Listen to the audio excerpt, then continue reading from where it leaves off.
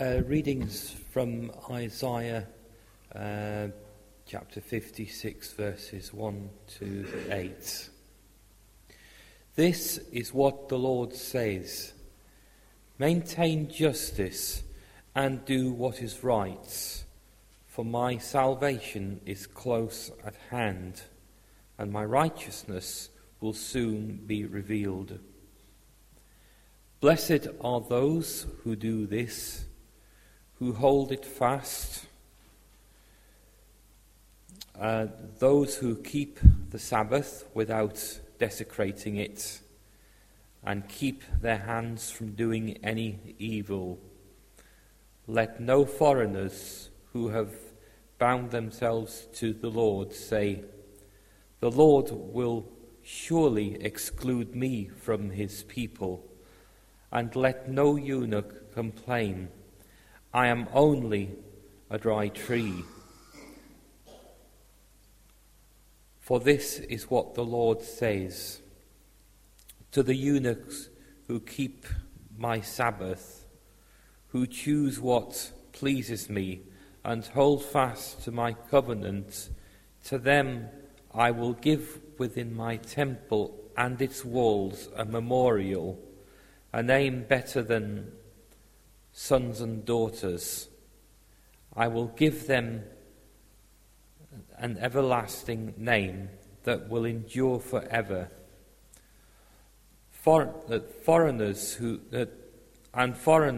bind themselves to the Lord, to minister to him, to love the name of the Lord, to be his servants, all who keep the Sabbath without desecrating it, and who hold fast to my covenant, these I will bring to my holy mountain and give them joy in my house of prayer.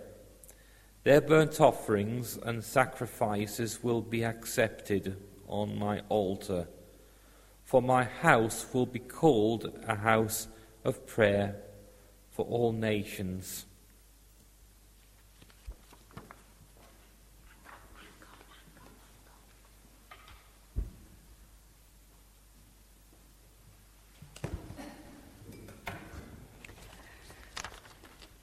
So you might say, how did we get to having a theme of prayer? Well, let me give you the history. Some of you, quite a lot of you actually, filled in a discipleship survey. Do you remember the discipleship survey? If you don't, then you could actually still fill one in and we'll add it to it. But basically, through that discipleship survey, we decided to do the theme of discipleship and look at some of the things that actually were in the survey that people were asking to know and to learn more about. Last time I preached here, I did kind of like a general introduction to discipleship, and I talked about what it was to be a disciple and how we can be disciples and that kind of thing. But then now we're starting a focus on prayer, because prayer is one of the key areas that people, when they filled in their forms, and hopefully you filled them in correctly. If you didn't, sorry, you don't want to know about prayer, hard luck. Because we looked at it, we read it, and we thought that the majority of people said, we want to know more about prayer. So we have the Lenten weeks. And during the next few weeks when we're here, we're going to be focusing on prayer in the lead up to Easter. We're going to look at different aspects of prayer. And as is customary with me, I nicked something out of a book. All of my best sermons come from other people, partly from God, but also from other people. And I nicked this book. And it's a book by Rachel Hickson. I don't know if I have waved it at you on previous occasions.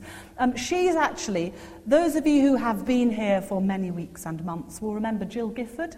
Jill Gifford? Rachel Hickson, there is a tenuous link. Rachel Hickson, who wrote lots of books and is brilliant, and I heard her at a conference, and I nicked her ideas then, and you've probably already heard them. She is speaking at Jill Gifford's, that is the link, conference up in Grange-over-Sands in a few weeks' time, and sadly, I'm doing a day elsewhere, so I can't go. And also, sadly, it's full, because she's so good. So she's speaking, but some of the ideas, and there is a poster up about it, because you can go for the day if you want, if Grange-over-Sands isn't too far, and I would do, only I'm doing a day on the day. Anyway, there we go. But I nicked some stuff from her book, and she focuses on several different aspects of prayer, and most of them begin with the capital letter S. I have actually, on previous occasions, used some of her S's before, but over the next few weeks, we're going to use some of hers and some of mine, and Andrew's. There we are. But the beginning is S. This week, we're looking at satisfied prayer. Prayer of joy and prayer of satisfaction. Just as a little bit of a preview, next week, being as it's family service, we're looking at small prayers, prayers of small people and simple prayers. Not that actually is interconnected, but how prayer can be very profound when it is sometimes simple. I don't want to preempt because I'm not preaching and Andrew might have just those two ideas. Anyway, forget I said that. The next week is, and this is a bit of a tenuous link because we're at Lim, but even from Lim, you are doing a songs of prayer and praise. So there we go. Kind of linked. And then the next one is prayer as sanctuary.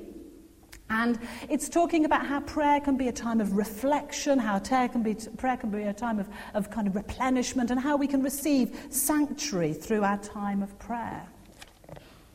The next week is time for stubborn prayer. Have you done stubborn and persistent prayer? I haven't chosen the Bible reading, whether it's me, I don't know, but it could be that persistent widow who kept on praying and well, actually she kept on moaning at a judge. But anyway, how prayer that's stubborn can be effective. The following week is spontaneous prayer. I guess we might look a little bit at structured prayer as well, but prayer that is spontaneous. And then on Maundy Thursday, you can see we're nearly there. Maundy Thursday, we're looking at the struggle of prayer. And I imagine that we might look at that passage where Jesus is in the Garden of Gethsemane and he himself sweated blood in the struggle of prayer. And then the sorry of prayer on Good Friday, when Jesus, through his death on the cross, says, "Father, forgive them, for they do not know what they're doing." Clearly we can look at confession and forgiveness on that day. And then I do have to say, the final week is looking at dyslexia because it is the celebration of prayer at Easter Sunday. And of course, everybody here knows that begins with a C, but it kind of links, and I'm just going to do a celebration with an S on Easter Sunday, or indeed Andrew is, and that's no problem because he can spell about as well as I can, possibly worse.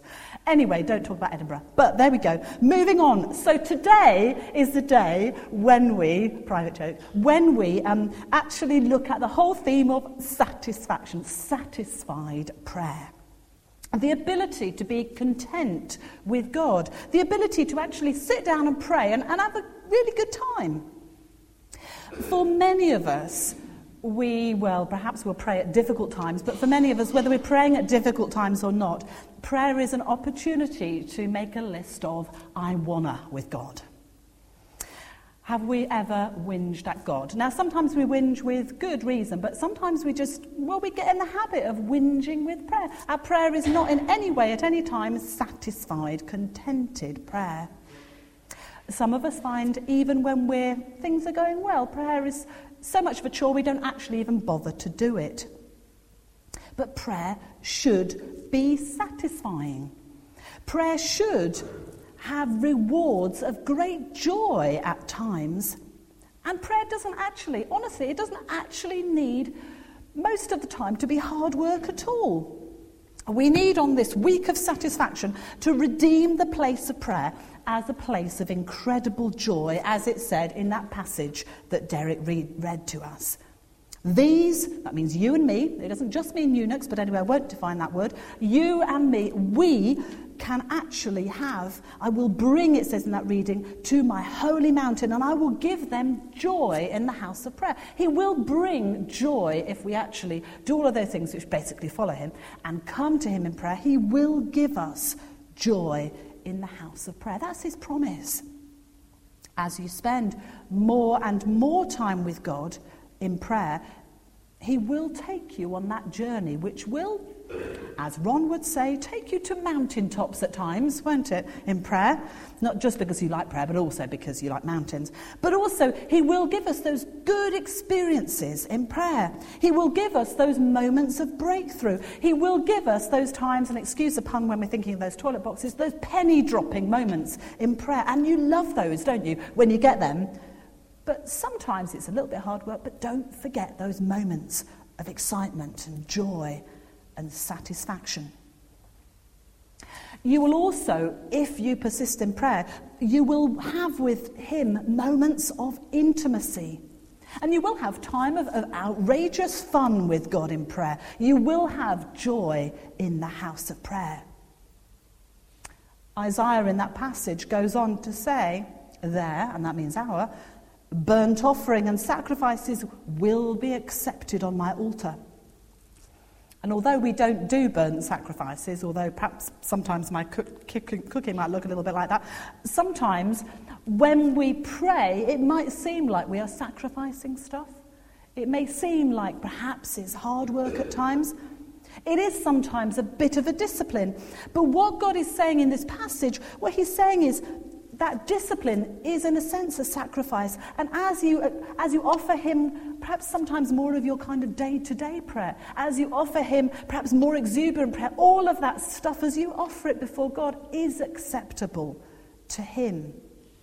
And in some way, the 21st century equivalent, he will exchange those ashes and give beauty of enjoyment, of great joy.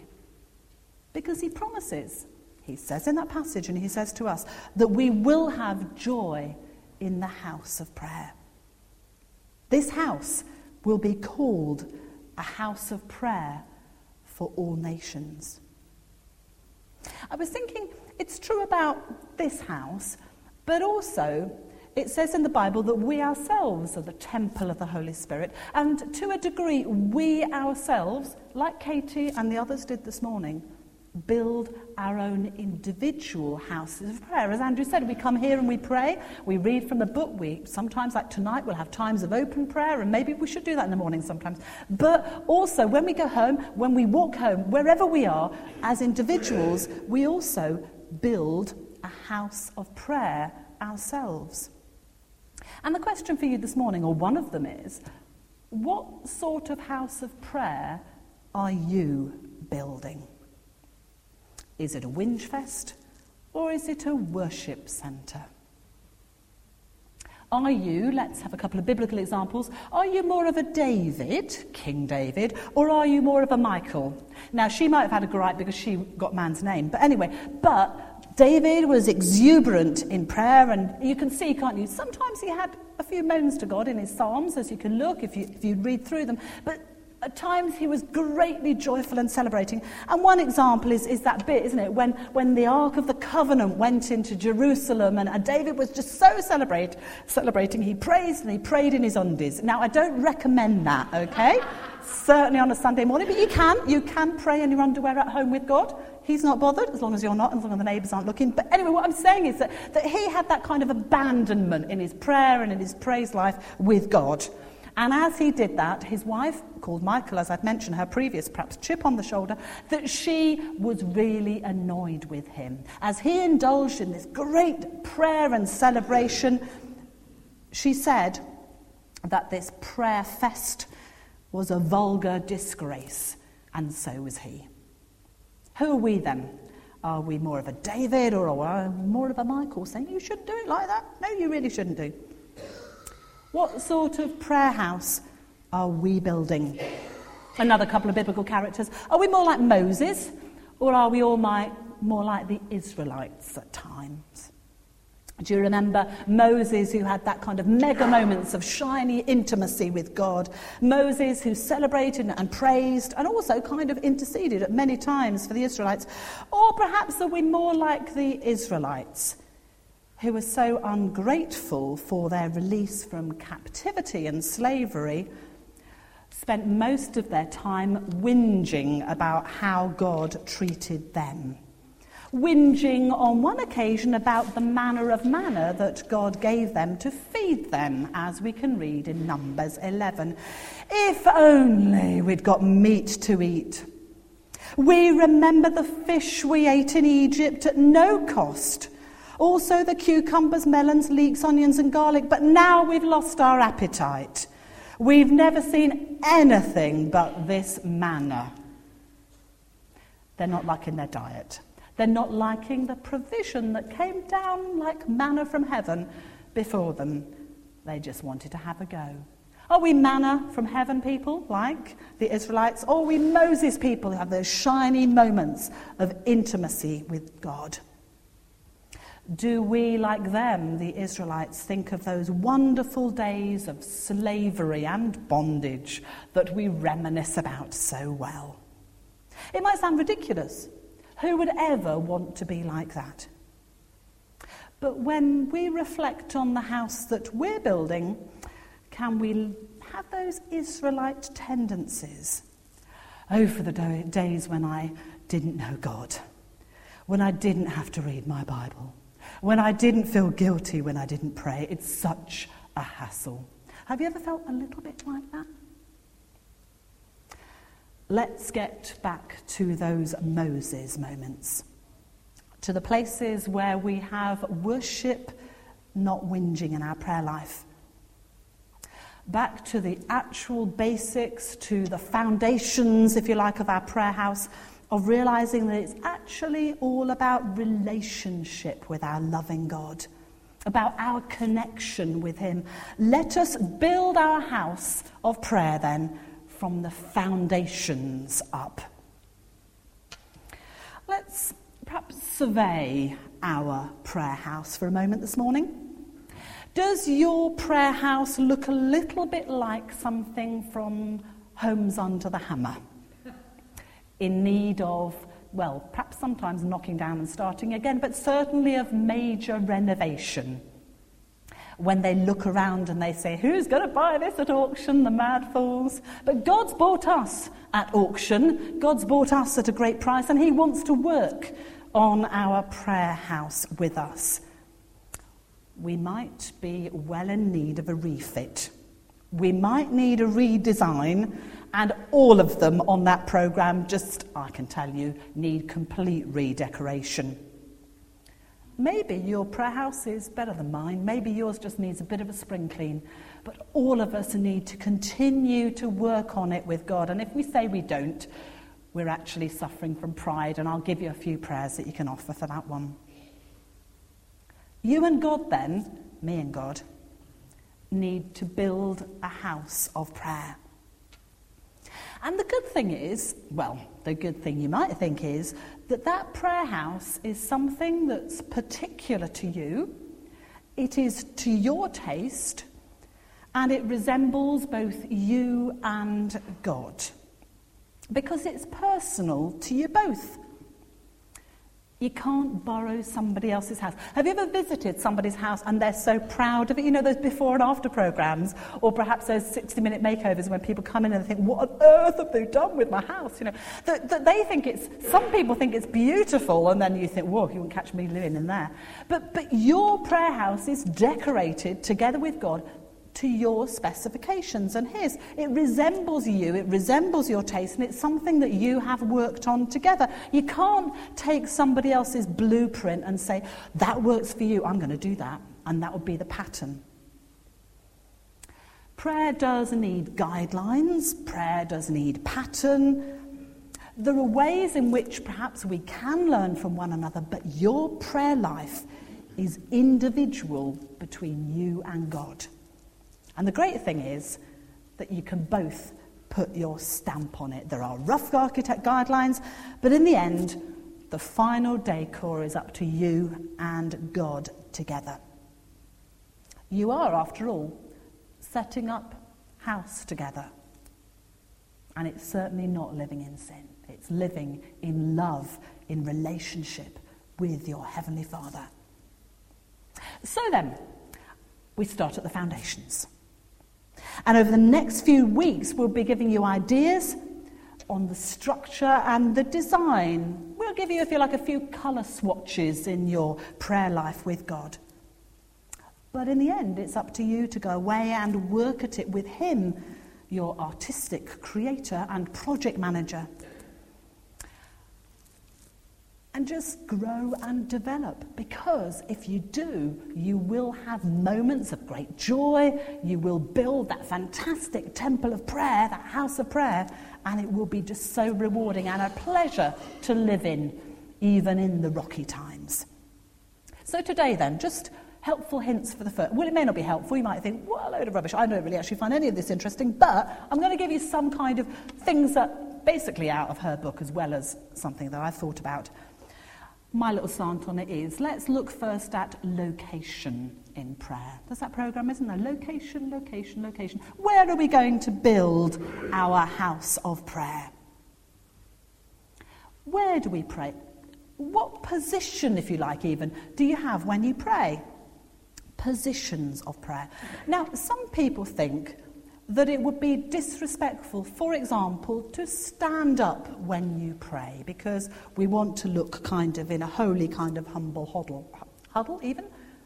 But actually, there are times when we can be in that location of just, in that position of just standing in prayer because, you know, when somebody comes into the room and you just kind of, it's a bit of an old-fashioned thing, but some people just stand up, don't they, when somebody comes in a room? You know, if somebody comes into a meeting, you know, kind of welcome. And in that sense, standing in prayer can actually be a position. And sometimes we need to stand, don't we? I know I've done this in certain places where I've just stood, you know, with God and said, look, God, I'm actually, you know, I'm with you with this, you know, I'm standing on your ground, I'm wanting to move forward with you. But also there is that song, isn't there, I stand in awe.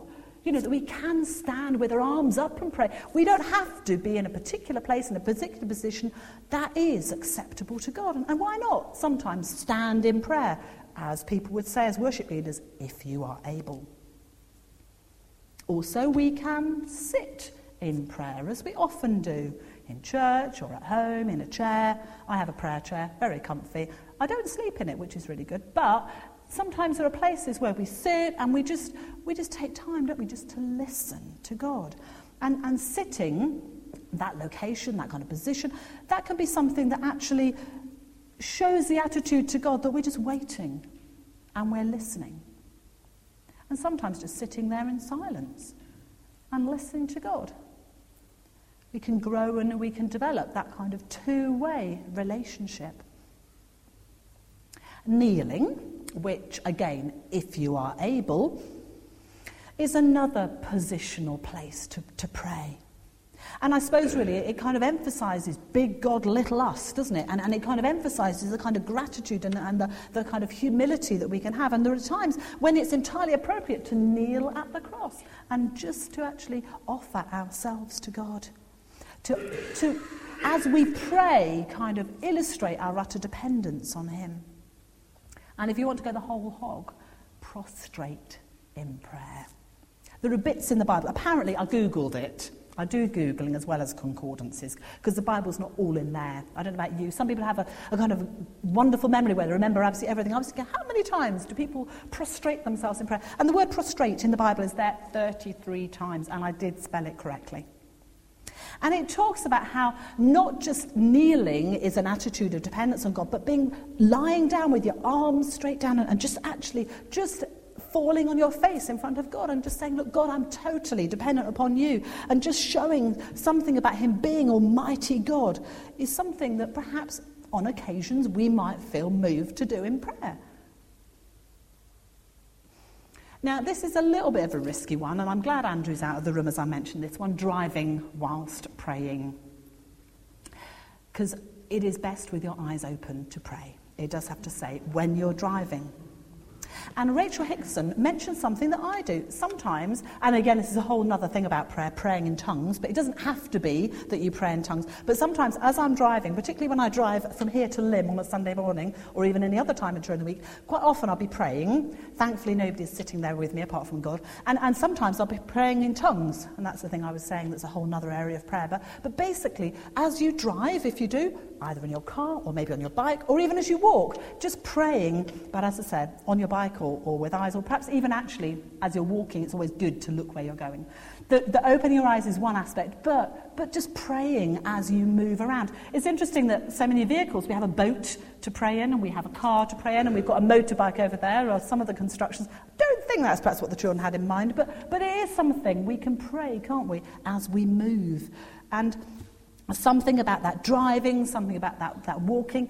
It's time that we have, if we are people who commute to work, but also it's something that perhaps if we're walking around, the geography will actually make a difference when we pray. If you walk around your area that you live in, Do you pray for the houses as you walk past? That is a good thing, the whole concept of prayer walking. But also, if you go and visit places, like if you go up on a mountain, sorry Ron, I'm mentioning you again, but if you go up on a mountain, or perhaps if you go to the sea, or if you go to a river or something, just take time and just have time with God. And there's nothing quite like those kind of, the aspects of creation. I'm not saying necessarily walking around Birchwood has that for you, but there are places in Birchwood that are quite beautiful. But as you look in creation, there are things that will spur you to pray different things. And maybe as you see a waterfall, you think about the power of the cascading Holy Spirit of God. And there are different contexts that lead to different ways of prayer. It says here, praying in the bath. This was one of Rachel Hickson's things, apparently. She didn't just share that with me, it is in her book. But some people, if they have a nice, relaxing, big, bubbly bath, will be there, and God doesn't mind if you are nude, but always best in the bath. But if you're having a bath, you just take time to be with God. Take time just to just relax and actually, and anyway, that's just if that's you. Or the shower, depending on what you have. Moving on. She said sleeping. Now, I hadn't really thought about that much until I read her book, but have you ever been woken up in the early hours of the morning by God? Yes. You and me and several other people both. I often wake up like about 5 in the morning and think, oh no, all right. Sometimes you wake up because you're an insomniac, but sometimes you wake up because God wakes you up and he says, look, the sermon you're going to preach this morning, that's complete rubbish, we need to write another one. He didn't actually say that, he perhaps should have done this morning, but he didn't actually say that this morning. But sometimes he'll wake up and you'll have like a God idea, and you think, oh no, a fresh new vision. Just ask Jenny about those. Anyway, but moving on. So God can actually speak to you even during sleep, or just as you wake up.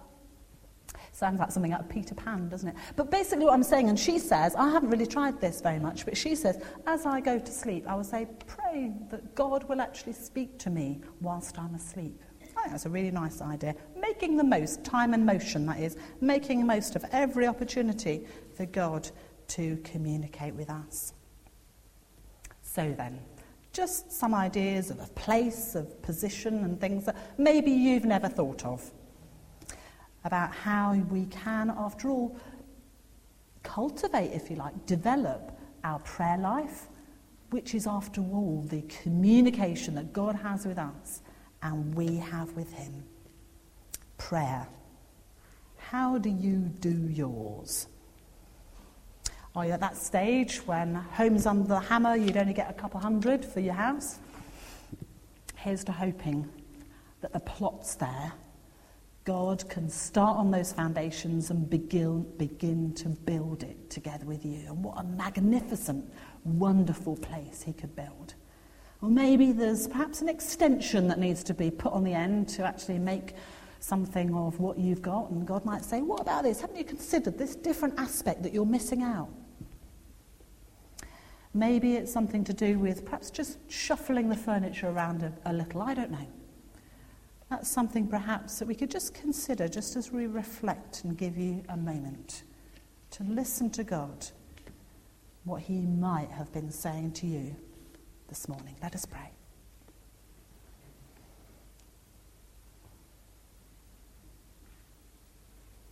We thank you, Lord.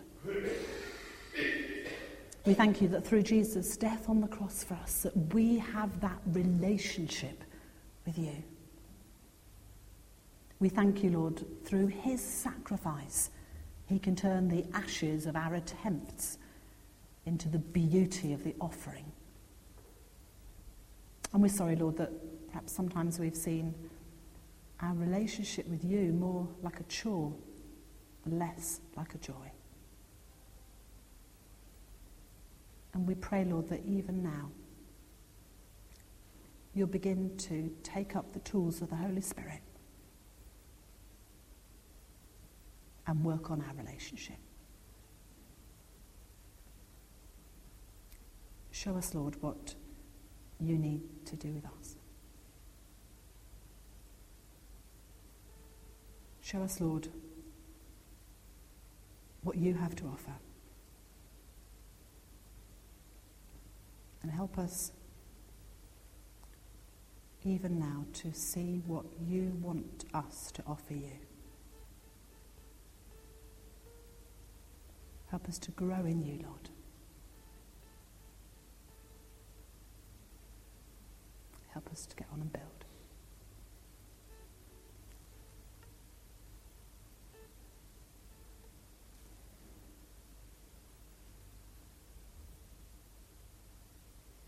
And let us grow to know that joy that you promise. In Jesus' name we pray. Amen.